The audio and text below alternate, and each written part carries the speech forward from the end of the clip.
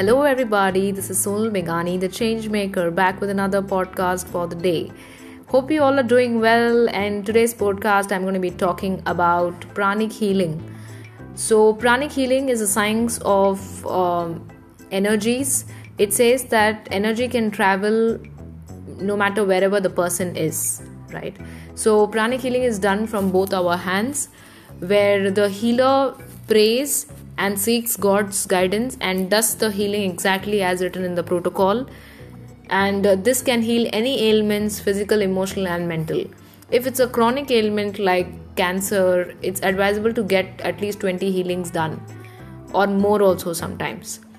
And anything can be cured if you have faith in healing. I have healed at least 30 plus people till now, and I have seen results in each and every person. If you would like to know more about it, please DM me on s.bengani.